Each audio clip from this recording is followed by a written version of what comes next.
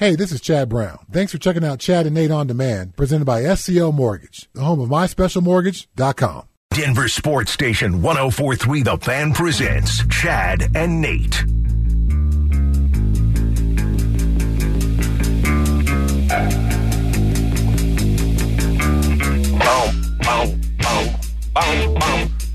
Orlando Franklin hanging out during the break, giving us his 2 cents about the lowest floor conversation. We'll get into that in a little bit. But some off-season Avs news because, look, there's a lot of guys on this Avalanche Stanley Cup winning team that we want to keep that we probably just can't.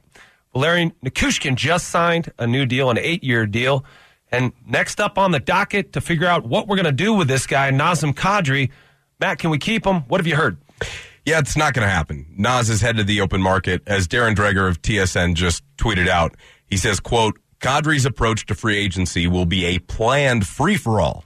Every interested team will make its pitch. Some will be pushed aside quickly, while others will include Kadri speaking with GMs, coaches, and players.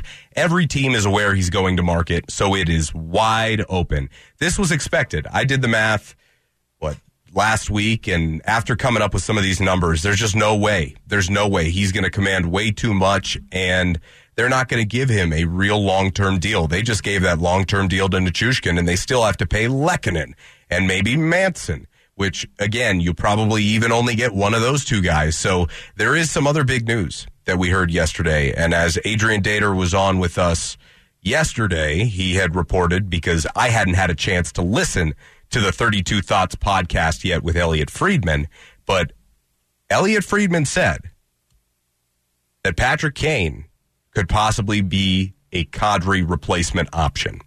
Now, do we have that audio, Johnny? I think it's really interesting because we know that the Avs called on Patrick Kane at the deadline, but he was not ready to leave Chicago. Well, now as the Blackhawks have blown up everything, it is clearly time for Taves and Kane to leave the Windy City. And so the expectation is, and there was an unconfirmed report that tomorrow, Kane will go to the Blackhawks front office and formally request a trade. We'll see if that transpires. But there are 2 teams said to be above everyone else on Kane's list right now, and that's New York and it's Colorado. And here's what Friedman said yesterday on the 32 Thoughts podcast. But teams do suspect that both the Rangers and the Islanders will talk to Kadri. So we'll see where that goes. Now, the other thing I want to say about Colorado is at some point in time, we're going to get some clarity on Patrick Kane and Jonathan Taves. And I think they wanted to breathe after the trades and the moves at the draft. But I do think they were going to talk to Chicago about their futures. Last year, Colorado was one of the teams that inquired about Patrick Kane before the trade deadline to see if he was available. If, and I stress this is an if Patrick Kane's available, I could see Colorado making another try for him. That's my opinion, but I could see it. Don't tease me, Elliot. So let me ask you, a player of his caliber, what kind of salary is he going to demand? We can't pay Kadri, but we can pay Kane. How's that going to work out? That's a wonderful question, and I'm so glad you asked. So Kane is under contract for one more year at $10.5 million, and you're saying, hold on, Matt. How's this going to square? At $10.5 million, how are the Avs going to be able to afford Patrick Kane if they can't afford Nazem Kadri? Well, if you trade for Patrick Kane, the Blackhawks can retain a portion of that salary. Now, there's a thought out there that Samuel Girard could be the centerpiece in a deal for Patrick Kane, along with possibly picks, maybe a guy like a JT Compher, although I don't think they'll go with Compher, but a first rounder or maybe 2 and Girard, I would be very open to that discussion if I were the Avalanche and if I were the Blackhawks. In fact, so much so that if I were Chicago, I would consider retaining up to 50% of Patrick Kane's salary, which would put it at about 5.25. You can make the numbers work on a Girard deal there. And by doing that, you bring in another elite top 6 forward, a guy who scores 90 to 100 points every single year, who's the best American hockey player of all time, oh, by the way. Really? Oh, easily. And when you look at it, That's a guy who you add to the first power play with McKinnon and Rantanen and Landeskog and Makar, and that puck never stops moving. That thing is snapping around, baby. So I'm all in favor of it. I was at the deadline. I think it'd be a great addition. If you lose Kadri, you will need more punch on the second line, as we saw in the playoffs when he was out. And we saw it last year when he was suspended. They need talent on that second line. Now, they need a second line center. So if you go get a Patrick Kane, the question then becomes, what are you going to do down the middle with your hockey team? Is Alex Newhook ready to be your second center, which I think jury is very much still out on that one. So a lot of decisions to be made, but one thing's for sure, Nate, the next 48 hours are going to be crucial for the Colorado Avalanche and pivotal over the next 5 to 10 years. So Patrick Kane, telling me there's a chance. So Patrick Kane would be a second line guy? Is that what you're telling me? He could play on the first line or the second line. If you brought in Patrick Kane, you could put him on the first line with McKinnon, and oh my God, the thought of those two playing together every single night would be ridiculous.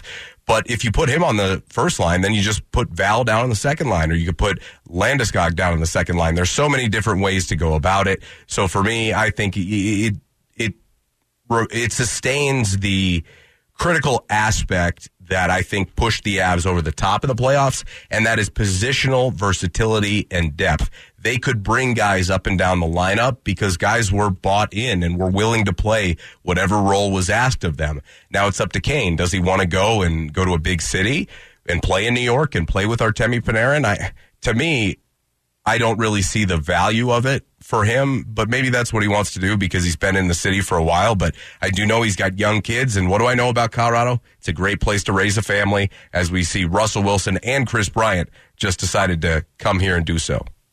Yeah, great place to raise a family, great place to live. A lot of athletes come here, they stop playing sports, and they stay here because they love it so much. I'm going to ask you a logistical hockey question because I'm still learning about this sport. Patrick Kane, he's a 33-year-old guy.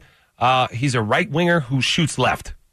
Is that how it usually goes? If you're on the right, you shoot left. If you're on the left, you shoot right. It depends upon where you're comfortable. It can be all sorts of different situations. Some guys, the angle of the shot that you're going to be taking. Well, it depends. Improves, if it's on your inside hand. It just depends. There are plenty of left wingers that are left-handed, but yeah, at the same time, you can also. It just depends upon what you're more comfortable with, really, and where you feel like you're better suited.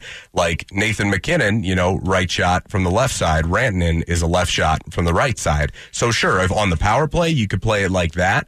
But at the same time, it's not exclusive to that, right? So for me, what I think is really interesting about the move is, again, back to the center position, because you're really, it's a big enchilada out there to have Alex Newhook entering the season next year as your second line center. So for me, I think it's going to be fascinating to see what Joe does, because we're also neglecting the fact that they just brought in Alexander Georgiev, who's an unproven 26-year-old.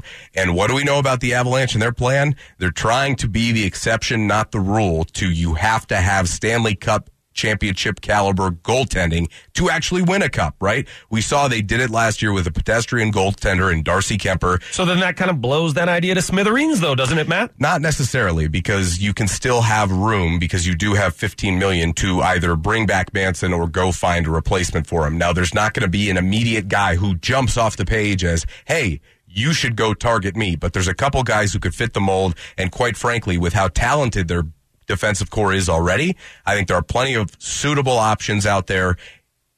But the key here, Nate, is that stylistically, the Avs are still going to have to play nearly perfectly defensively in front of their goaltender, because they do not have an elite guy like a Vasilevsky. And they don't need one. No, they proved it.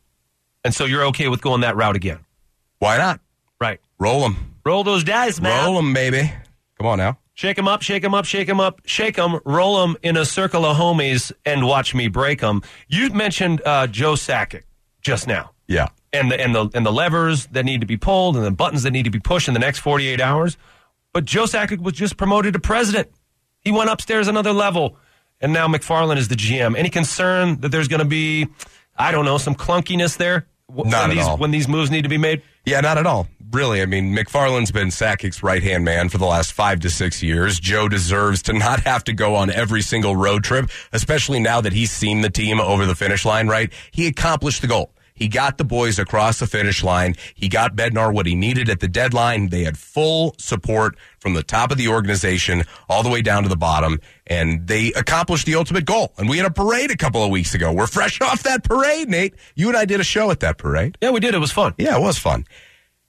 But now they're back to work. Right. And as we've already seen, the promotion is not limiting them from making moves. As we saw, they had a weekend off, back in the office Tuesday, and heck, they had a contract already done, ink dry with the Andrew Cogliano deal. So these guys are not adverse to working hard. So you mentioned Leckie and Manson. I did. And you said maybe only one of those guys can stay. Mm-hmm. Which do you think is the priority? Which do you think makes this team better? Which of those guys do you need to keep around? Artturi Lehkonen. Josh Manson would be nice, and you certainly need a tough defenseman. That is a piece that you will have to replace. But Artturi Lehkonen came in at the trade deadline and proved how valuable he was. Before the trade deadline, I felt like they needed another middle six winger, but they also needed a guy who wasn't afraid to get to the greasy areas, the areas that win you games in playoff hockey. Prior to that, they had Landeskog, who was pretty much the lone guy to do the work in front of the net. Then they went out and added Sturm and Lehkonen. And how many tip-in goals did Lehkonen have? Heck, Lehkonen had 4 game-winning goals in the Stanley Cup playoffs. Wow. And he was added at the deadline for a second-round pick in Justin Barron. Went pretty well for the Avs. I mean, they gave up talent, but the scouting department has given us every single reason to trust them moving forward, and I will continue to do so. Fair to say that if you were to analogize the I believe it's analogize. Nope, I think that's a film you were watching. Oh, okay. Fair to say if you were to analogize the Avalanche as a stable of horses, okay? Nathan MacKinnon. Thoroughbreds, if you will. Nathan MacKinnon would be a stallion, okay? Seabiscuit. Landeskog, he'd be a workhorse. Cale Makar, he'd be a unicorn. Yeah, I like these. You like I that? like it. Keep going. I got more analogies for you. I'm going to drop them Gerard, on you. he'd be the pony. Nope. We're going to save these. Okay. So I sorry. got more horses in my stable, and I'm going to let them loose next. You're listening to Chad and Nate on Denver's Sports Station, 104.3 The Fan.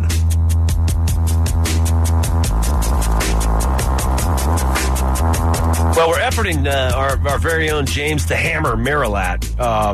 He's going to come on and tell us, all the good. How do you think you got that nickname? I just gave it to him. Oh, you did? Yeah. Okay. So, I mean, I thought you might have because I hadn't heard it before. How do you think he got that? Well, Nate, it's a long story, but no, I believe it was just you giving him that nickname. It was. Yeah. Interesting stuff coming in on the text line. Always interesting stuff coming in on the text line. One from the 720-951, you really need to put a shout out to the Women's Football Association National Champions, the Mile High Blaze. Woo! Way to go, Mile High Blaze. Come on now. Add it to the wall, another pelt on the wall here in Denver. We got, what is that, 4 ships now for us? We had the DU national title, the Mammoth title, a Stanley Cup, and now and now the Blaze. The Blaze. Mile High Blaze. The Mile High Blaze. Have you been to a Blaze game? I've not. Where do they play? I don't know. I'd go to a Blaze game. I bet you would. I would too. Another interesting text coming in, and this is a fella who texts often with some hot takes. Says, Nate, you don't know all story of Bronco.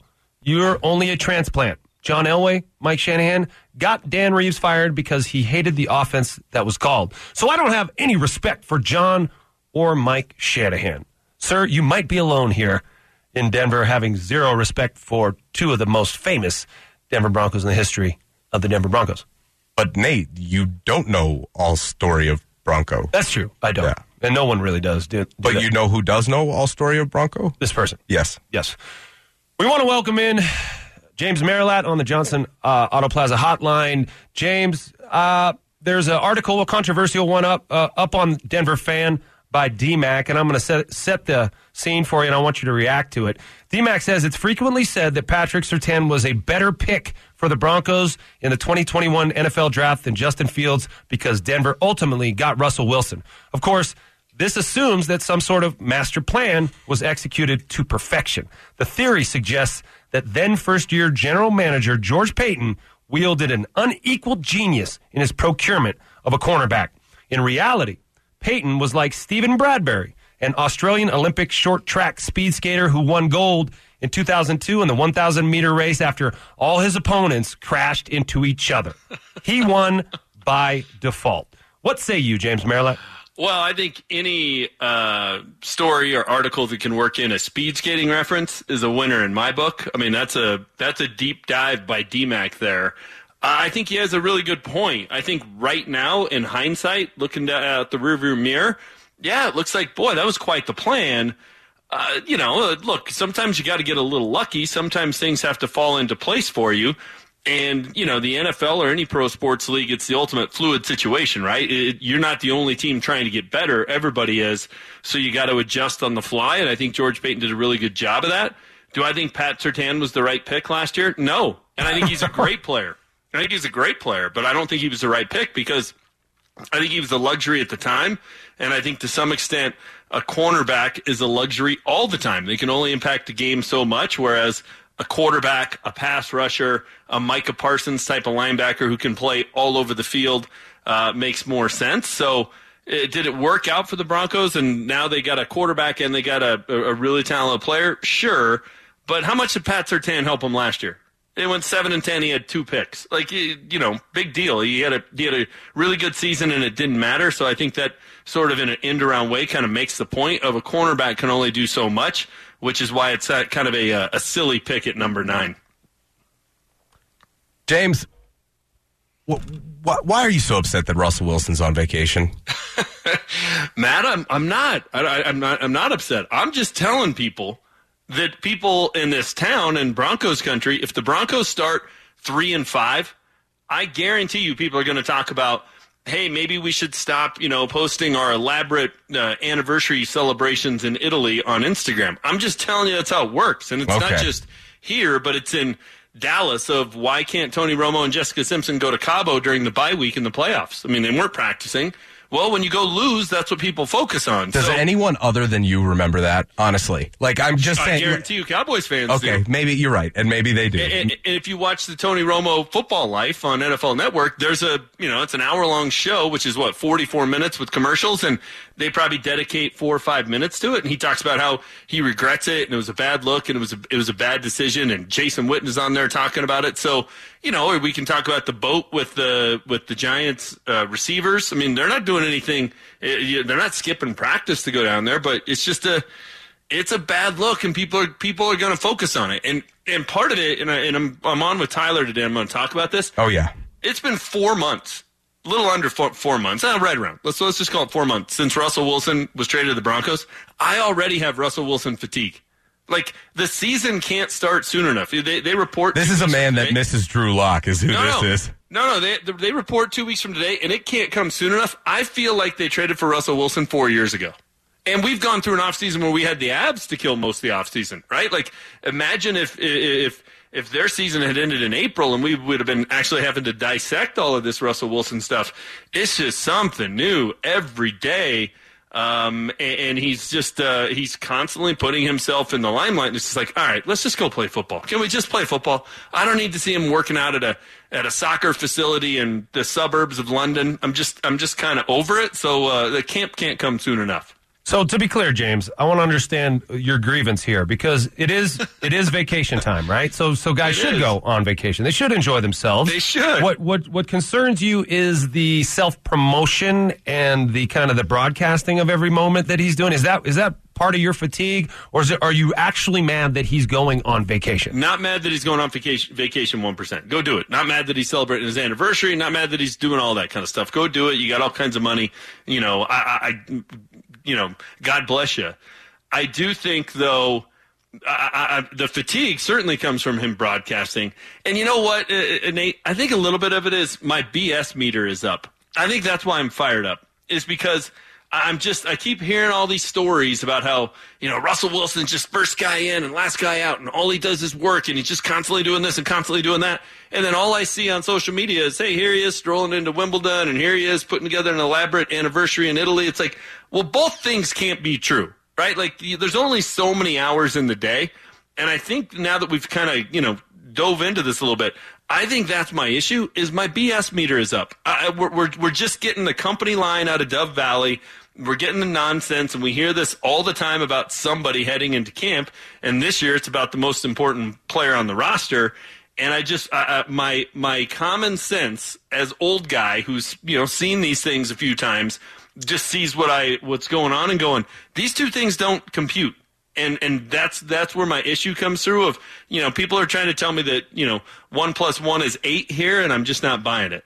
James, they have been married now. They just celebrated their anniversary. 5-6 years? They got married in 2016. They were dating before that. I mean, it's not like this is the first time he's done that, and he's had success, right? So, I mean, I feel like, and I get where you're coming. By the way, I totally understand where you're coming from. Really, I do. That you're going to have to win, and winning is the most important thing. And yeah, every time you open your timeline, do we see Russell Wilson in Monaco or London with a football, and he's got a Broncos helmet on overseas, right? It's hard to fit that in the carry-on. My only point is that I think when you're married to a global megastar, your life is just going to be different, right? There is no way around it. You have to be there to support her. So for me, I've got no problem with it, James, like you said. And am I going to bury him if they start 0-3 because of the time that he spent away from the football field when we know he's spending so much of his time committed into it? No, I'm not. But do we though? Yes, we do. That's what I'm saying. We do. Because we've been fed that. We don't know that. We don't know it. And I guess, Matt, that's a little bit of my issue of we just all are saying that because we've been told that. If we actually sat in there and if we checked the time cards and we're watching when he's coming and going, we don't know that. And Gisele's got a pretty high profile. And do we see Tom every day on Instagram somewhere doing something? No, he's just a little bit understated. And I think that I can get why after a decade of this, the people in Seattle just finally were like, you know what? I'm over it. Let's go down a different path. I get it. 4 months in, I actually understand it. Now, if they go out and they win, none of it matters. But if they go out and they lose, like they did in Seattle last year where they were 6-8, I get why why John Snyder and Pete Carroll and everybody just said, you know what? I'm tired of having his chef and his masseuse and his personal quarterback coach and his this and his that in the facility, and we got to carve out office space for it. I'm just done with it. I understand it. It's clear to me why that would wear people out. Now, if you win, you can be as high maintenance as you want to be. You certainly can, and nobody's going to care. And I'll be the first one, calling Mayor Hancock saying, "Hey, let's break out the barricades again. It's time for a parade." That'll be awesome. But if you don't win, that's going to wear on people. It just is, and people don't want to hear that. They just want to say, "Hey, it's July. They can go on vacation." Nobody's saying they can't go on vacation. I'm just saying this is what's going to be one of those things that's going to cause fatigue in a hurry. James, I can't wait to do the show with you later this week, buddy. This may come up. Is that what you're saying? No, I just think it'll be fun. I can't wait for the lively debate. I always enjoy working with you, James. Likewise. Can't wait, fellas. James, I think that everyone at Dove Valley probably shares some of your skepticism with kind of the entourage and the show that comes with Russell Wilson. I think they're holding out hope that he's going to lead to wins on the football field, and until they understand if that's going to translate, they're not going to say anything about it. Also, want to clarify, Pat Surtain, who you poo-pooed as just another guy, he had 4 picks, not 2 last year. Okay. Let's be accurate when we disparage our superstars. Thanks for joining us, James. We love you. Appreciate it. See you guys Talk to you later, buddy. When we come back, we're going to dive back into the AFC West and why my partner Matt Smith thinks the Broncos are going to be him in here too in the cellar. That's next. Denver Sports Station 104.3 The Fan presents Chad and Nate. Work hard, play hard, work hard, play hard, work hard, play hard, work hard, play hard. Work, Matt. Work. This is the Russell Wilson theme song right here. Work hard, play hard, baby. Go vacation in Lake Como. Back for the first day of OTAs. First man in the building. I can't believe that you went over my head, requested this song, and then I'm here. Is this Wiz Khalifa? Who is it? Yeah, Wiz. I can get down with Wiz. That's what I'm saying. However, this is a curated playlist here, and I met Wiz Khalifa. Did you? Yeah. Wow. And what were the circumstances? Was there smoke in the air, Matt? There was. I was working for KS 107.5 at the time. Okay. And we were doing Summer Jam. Oh, wow. And how'd you find it? This was a long time ago. It was fun, man. That was a good night. Good night. Yeah. Yeah, he's pretty chill, man. Can't complain. He seems pretty chill. Yeah. Quite the entourage. So, as usual, James Merlat gets the text line lighting up like a Christmas tree. Oh, he does. He's got a special talent for it. Polarizing figure. Mm-hmm. Talking about he's already sick of Russell Wilson. He's already sick of the show that comes with him. But undeniably, the Broncos upgraded at that position by acquiring him. And I want to run down the results of the AFC West last year and have you elucidate on your idea that the Broncos have the lowest floor. Can you spell elucidate? Elucidate. Country of origin? England, I guess. It's English, isn't it? So the Chiefs were the kings of the division last year, as they have been for quite some time. They finished 12-5. They scored 480 points, and they gave up 364 points for a 116-point margin of victory, or net points. The Raiders came in second in the division with 10-7, which was quite a feat considering what they went through last year. If you remember the drama that the Raiders actually went through last year, Henry Ruggs getting in that car crash that killed a young lady, John Gruden getting fired mid-season, and they also had another fellow on the team brandishing some weapons on Instagram Live. A lot of drama. They were able to rally around special teams coach Rich Bisaccia, who became the interim coach, and led them to the playoffs. Man, I was sort of surprised when they fired him just because of the way he was able to galvanize that team, though how much they responded to his leadership. Special teams coaches are able to straddle the line between an offensive guy and a defensive guy. They deal with all the guys. Special teams coaches deal with every player on the team, and they have a unique relationship with them. And I think that's why sometimes special teams coaches can be great head coaches, like John Harbaugh. But Rich Bisaccia was let go. They hired Joshy Boy. Okay, he's taken over for a playoff team with a lot of talent. The Chargers, who somehow are, have leapfrogged some of these other teams as far as the PFF, or like I call them, rankings go, because of their roster and because of the assumption that Brandon Staley is this wonderkind coach. I believe it's Wunderkind. Wunderkind. Yeah. Yeah. I like wonderkind. Okay. Okay. What's the country of origin on that one? Germany. Germania. Alemania. Alemania. That's right. So the Chargers went 9-8, narrowly missed the playoffs. You'll remember that last game where they were playing the Raiders and Bisaccia out-coached Staley. Staley really blew it there. They had an opportunity to, if they tied, they were both in. You remember that? Mm-hmm. And the Steelers were waiting with bated breath to see what happened there. Of course, the Chargers weren't able to play for that tie. They were playing for the win. They ended up losing it. But the Denver Broncos came in last at 7-10. But you might be surprised to understand that the Broncos had the best statistic, or as far as points given up, the best defense among all these teams. They only gave up 322 points on defense. Chargers gave up 459 points on defense. Staley's a defensive guy. They had the worst defense in the division. But do you think that was coaching or personnel? I mean, it's got to be both. Sure. And adding guys like J.C. Jackson and Khalil Mack should go a long ways to help boost that, right? Well, do you think, along that vein, you think Vic Fangio's a hell of a coach based on that number? He got fired. No. So he's I don't. Because I think every situation is unique. Don't try and pigeonhole every situation on me. Don't try and lay the blanket of context over everything here. My point is that most of these pieces on defense are still here.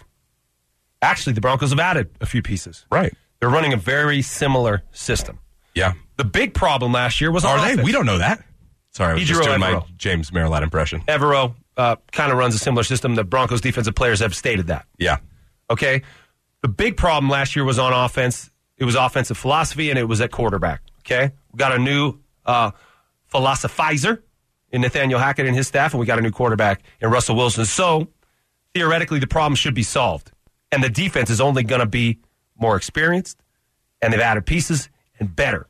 So why, Matt Smith, do you say the Broncos have the lowest floor out of anybody in the AFC West? Because while they do have the chance to be better, I believe when you look across all of these other teams and you look in their processes, in their respective processes, we can go through it.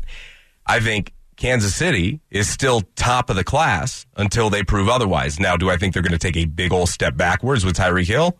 Absolutely. Do I see Kansas City winning less than 10 games this year? I absolutely do not. They did make some other additions on the defensive side of the football. They brought in Justin Reed, right? They tried to bolster some of the areas with which they struggled. They got rid of Steve Sorensen, right? Daniel Sorensen, Steve Sorensen. They got rid of Daniel Sorensen, and that should, in and of itself, make them a better secondary. So when I look at it, you didn't like Sorensen? He missed some big plays. Yeah, always he missed some big plays. Didn't he? Yeah, he did. Yeah. He did. But he missed some big ones too against other teams, which is why I think it was so frustrating for Broncos fans.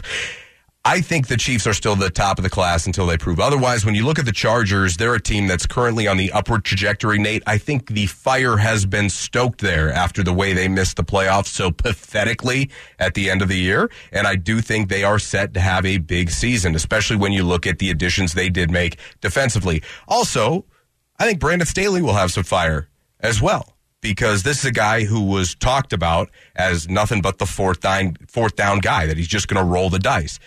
As a coach, you want to get better, just like players want to get better, and especially if you're just starting out. So for him, I imagine that he's going to have a lot to prove, that he can outthink the game, because that's what he's trying to do, Nate, right? He's trying to outthink the game. Yeah. So in that context, you're talking about Brandon Staley has a lot to prove. I agree with that. I think he made a lot of bad choices last year and hung his team out to dry in crucial situations. Do you agree with his philosophy of going for it on fourth down so frequently and not kind of getting the pulse of the game, but just trusting the analytics like he seems to do? Look, it's a very, very high risk, high reward way to approach things. And when it works out, it looks great and you look like a genius. But when it doesn't, you don't. And I think there's been some times when he rolls the dice way too much, especially when you're, inside your own 25. Like, just don't do it then, man. Hey, right. Maybe punt the ball. That's why that guy's on the team. So, I know the guy's enjoying the free continental breakfast every morning at the Marriott, but, maybe get him on the field. Talking about the punter. Yeah. So I think that, the analytical debate is very interesting because there's a lot more people involved now in decision-making and analyzing the game and getting into these coaches' heads about what they should do in certain situations. But there are situations that kind of go above and beyond what the analytics can tell you, right? Sure. At some point, you got to look in your kicker's eyes and see if you think he's going to make the kick. You got to grab him by the jersey. The analytics will tell you that you should kick this, but what do your kicker's eyes tell you? Yeah, exactly. What is how's your defense playing? Is that what you do as a head coach? Like right before a big decision, you'd bring your kicker right over and say, grab him by the face mask. Take a look at me. I want to see in your eyes real quick. Look, his body. Grab some bench. We're going for it. His body language matters a lot. A kicker's body language matters a lot. You can tell if they want to kick the ball or if they don't. If they're kind of avoiding eye contact, slunched shoulders, hunched, not slunched. Mm-hmm. Slunched is not a word. I'm going to tell you what a word is, Matt, when we get back. That's next. It's Chad and Nate on Denver's Sports Station, 104.3 The Fan.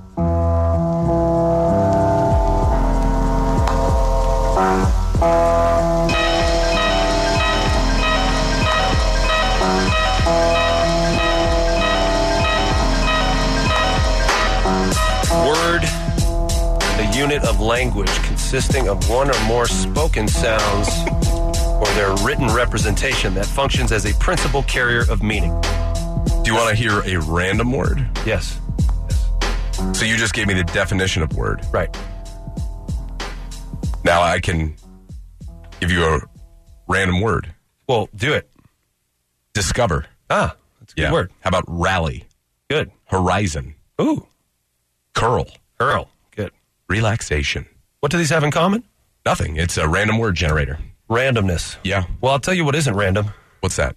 Nathan McKinnon's hockey skill. No, not at all. That's very of deliberate. A lot of the stuff that we've been talking about, who to keep, these free agents you want to sign, who do we have to let go from this Stanley Cup roster, who can we afford now that they have that badge on them, Sure. that skin on the wall. We got to let some of these guys go, some guys we can keep. All of this is kind of pebbles around the boulder, isn't it, when it comes to your main focus, and that's getting Nathan McKinnon locked up.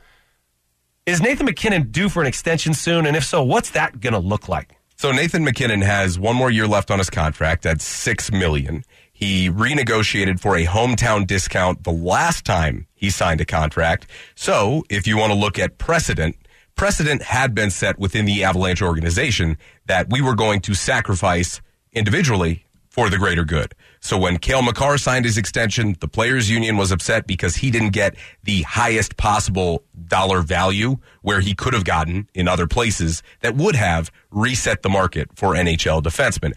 Now, when Gabriel Landeskog signed last season, he felt like he was taking a discount to stay with the Avalanche and could have gotten more from, let's say St. Louis. So for Nathan MacKinnon, he now faces the biggest decision of his career, in my opinion. The Avalanche can sign him to an extension this summer. He's eligible for the first time this summer. And Joe Sakic says that they want to get this deal done. And quite honestly, I'd love to see this deal get done before Wednesday, because that way, when free agency does open tomorrow, Joe will know what he's working with. But for MacKinnon, the decision comes down to, are you going to take more in line with what Makar and Rantanen took at around $9 million, possibly $10 million? Or will you go the McDavid route, where you ask for the highest possible dollar value you could get out of this contract? Now, I'm actually curious where you stand on this, because Tyler gave me some pushback yesterday in a spot I did not expect. Tyler feels like you have a responsibility to go get yours now, if you're Nathan MacKinnon, for the players union and for everyone else. And I don't necessarily agree with that, because I think winning will make his career more fruitful. And by taking the $12 million number that he could ask for versus the $10 million number, now you have to remember, if this is a 7-8 year deal, that's a lot of money over the years. But just on a year-to-year basis, you're going to allow Joe Sakic to have more room to maneuver, Nate, because as we saw this season in this cup run, we know how important depth can be, especially when your stars aren't carrying you. So I think it's the most important decision of McKinnon's career, and he will decide, in large part, really what the Avs can do, not just next year, but the years after. And because he's eligible, and that new cap hit, whether it's $12 million, whether it's $10 million, will not take place until the 23-24 season. So they have all of next year at his $6 million number, which is why going all in at the deadline made so much sense, because you do have the flexibility under the hard cap for this window. What say I? What say you? So I think, don't want to put words into Tyler's mouth, but he's coming at this from kind of the football perspective. Sure. Right? Get as much as you can while you can, because you're not going to be here for very long. Right. And hockey's very similar in that regard. Not only that, but football players getting cut all the time, moved from team to team to team to team. Really, the union, to some people, is more important than the teams themselves, okay? The team aspect, I feel, is more intact in the game of hockey. It's less about me and more about the boys. Right. It's less about what I can do and how long I can play than what we can do together. I think these guys would probably rather have a 10-year career with 2 or 3 Stanley Cups than a 13-year career with none. Sure. I also don't think that they value money as much as NFL or NBA guys. It's interesting, and I actually don't disagree with you there. I think you got a point. I think a guy like Nathan MacKinnon says, okay, over the next 8 years, if I make $80 million, yeah, or $92 million, right, I'm still never going to have a problem with money for the rest of my life. What am I going to do with $100 million? I don't have the kind of taste that's going to require me to buy stuff that's going to actually ever put me close to worrying about money again. So why not keep the boys that I like around? Make my experience better. Give me a better shot to win a Stanley Cup, multiple Stanley Cups. I'd rather have that than more digits in my bank account. I agree with you. What does Sidney Crosby have? He has 3. We all know how close those two are and how much Nate looks up and admires Sid. I know that fire burns there for MacKinnon. And I'll also tell you this about Nate. And while I wouldn't begrudge him for 2 seconds if he asked for that, if he asked for the highest dollar value he could get, he certainly has earned it. He certainly deserves it. However, with the new national television deal the NHL has, and now that hockey is being brought back to a national audience. Is it like... Yes. So yeah. Basically, based on this Avalanche run, it's really kind of helped the NHL? It's not just this run. It's the fact that TNT picked them up this year, so they had national games every week, and the NHL is back on ESPN, which is really important because they'll talk about it more. It's the first tab on their homepage now when you go to look at sports. That's is that not how just it used kind to of be. The residue of the Stanley Cup? Is that going to fade? No. I mean, I'm sure eventually things will change, but they have the rights deals to these. So you're always going to promote your own product, right? And so when I look at the NHL as far as popularity goes, if this sport is now being reintroduced to the country, which in large part it was. Being on ABC, the Cup Final was this year. Everyone had access to it. You didn't need a special cable package. You didn't need a streaming service. No, you just turned on TV and it was right there on ABC. So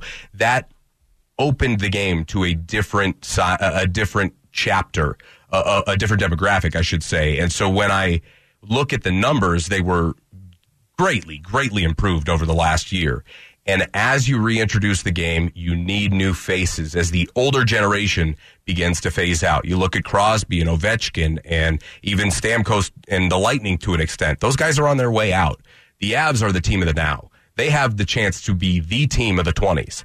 And so when I look at it, I think Nathan MacKinnon stands to make a lot more from being one of the faces of the NHL if you continue to have sustained success in front of a larger and larger audience year over year and become a household name, just the same as Cale Makar does. How important is it? You just mentioned TNT, and they're not the Dynamite, the television station. Correct. Yeah. How important is it for the growing of the NHL, the game, to have a guy like Wayne Gretzky on TNT talking about these games, talking about Cale Makar, comparing him to Bobby Orr? Does that help connect the past to the present as far as hockey goes and keep some of those old fans engaged and score some new ones? I think it definitely draws some eyes, but Gretzky isn't even great. It's Biz that's the moneymaker. It's guys like you in your demographic, your age group, guys who are funny, guys who know how to have a good time and can relate the old to the new and can marry both of them together. Guys who when you take the microphone in front of a national audience or a very large audience where you have FCC rules and regulations, when you take that away, that guy would be pretty fun to hang out with, right? Yeah. And I think that is why TNT has become so popular, is because you've got something entertaining to watch. I'll tell you this. During the Cup Final, I wish we could have been watching TNT so we could have been entertained. I wouldn't have turned the TV off at halftime. Right. And Mark Messier and Chris Chelios, I mean, those guys are amazing with Steve Levy on ESPN, but they're just missing that special spark, and TNT had it. And whether or not it was Gretzky, I certainly think having the greatest player in your game's history right there doesn't hurt. Yeah. Either way you slice it, we talked about this earlier. How do you slice it? Usually with a knife, serrated one. But either way you do it, if you do it your own way, you could go your own way. You could. And either way you went, you come back to Denver, you'll find that Denver is the center of the hockey universe. We talked about the Stanley Cup championship coming here. We talked about DU, and we forgot East High School's hockey championship. We did. That was a glaring omission. The center of the hockey universe. What we're fixing to try to do is make Denver, once again, the center of the football universe. We're Tim Tebow days away. We are Brandon Marshall days away from training camp starting. And we're all licking our chops. Until then, we're going to be talking Broncos. We're going to be talking Avalanche. And I think the guys coming on next are going to be doing the same. Make way for Orlando and Cecil. Thank you, Matt. You're welcome, Nate. That was fun. Orlando and Cecil next. Hey, this is Nate Jackson. Thanks for checking out Chad and Nate on Demand, presented by SCL Mortgage, the home of MySpecialMortgage.com.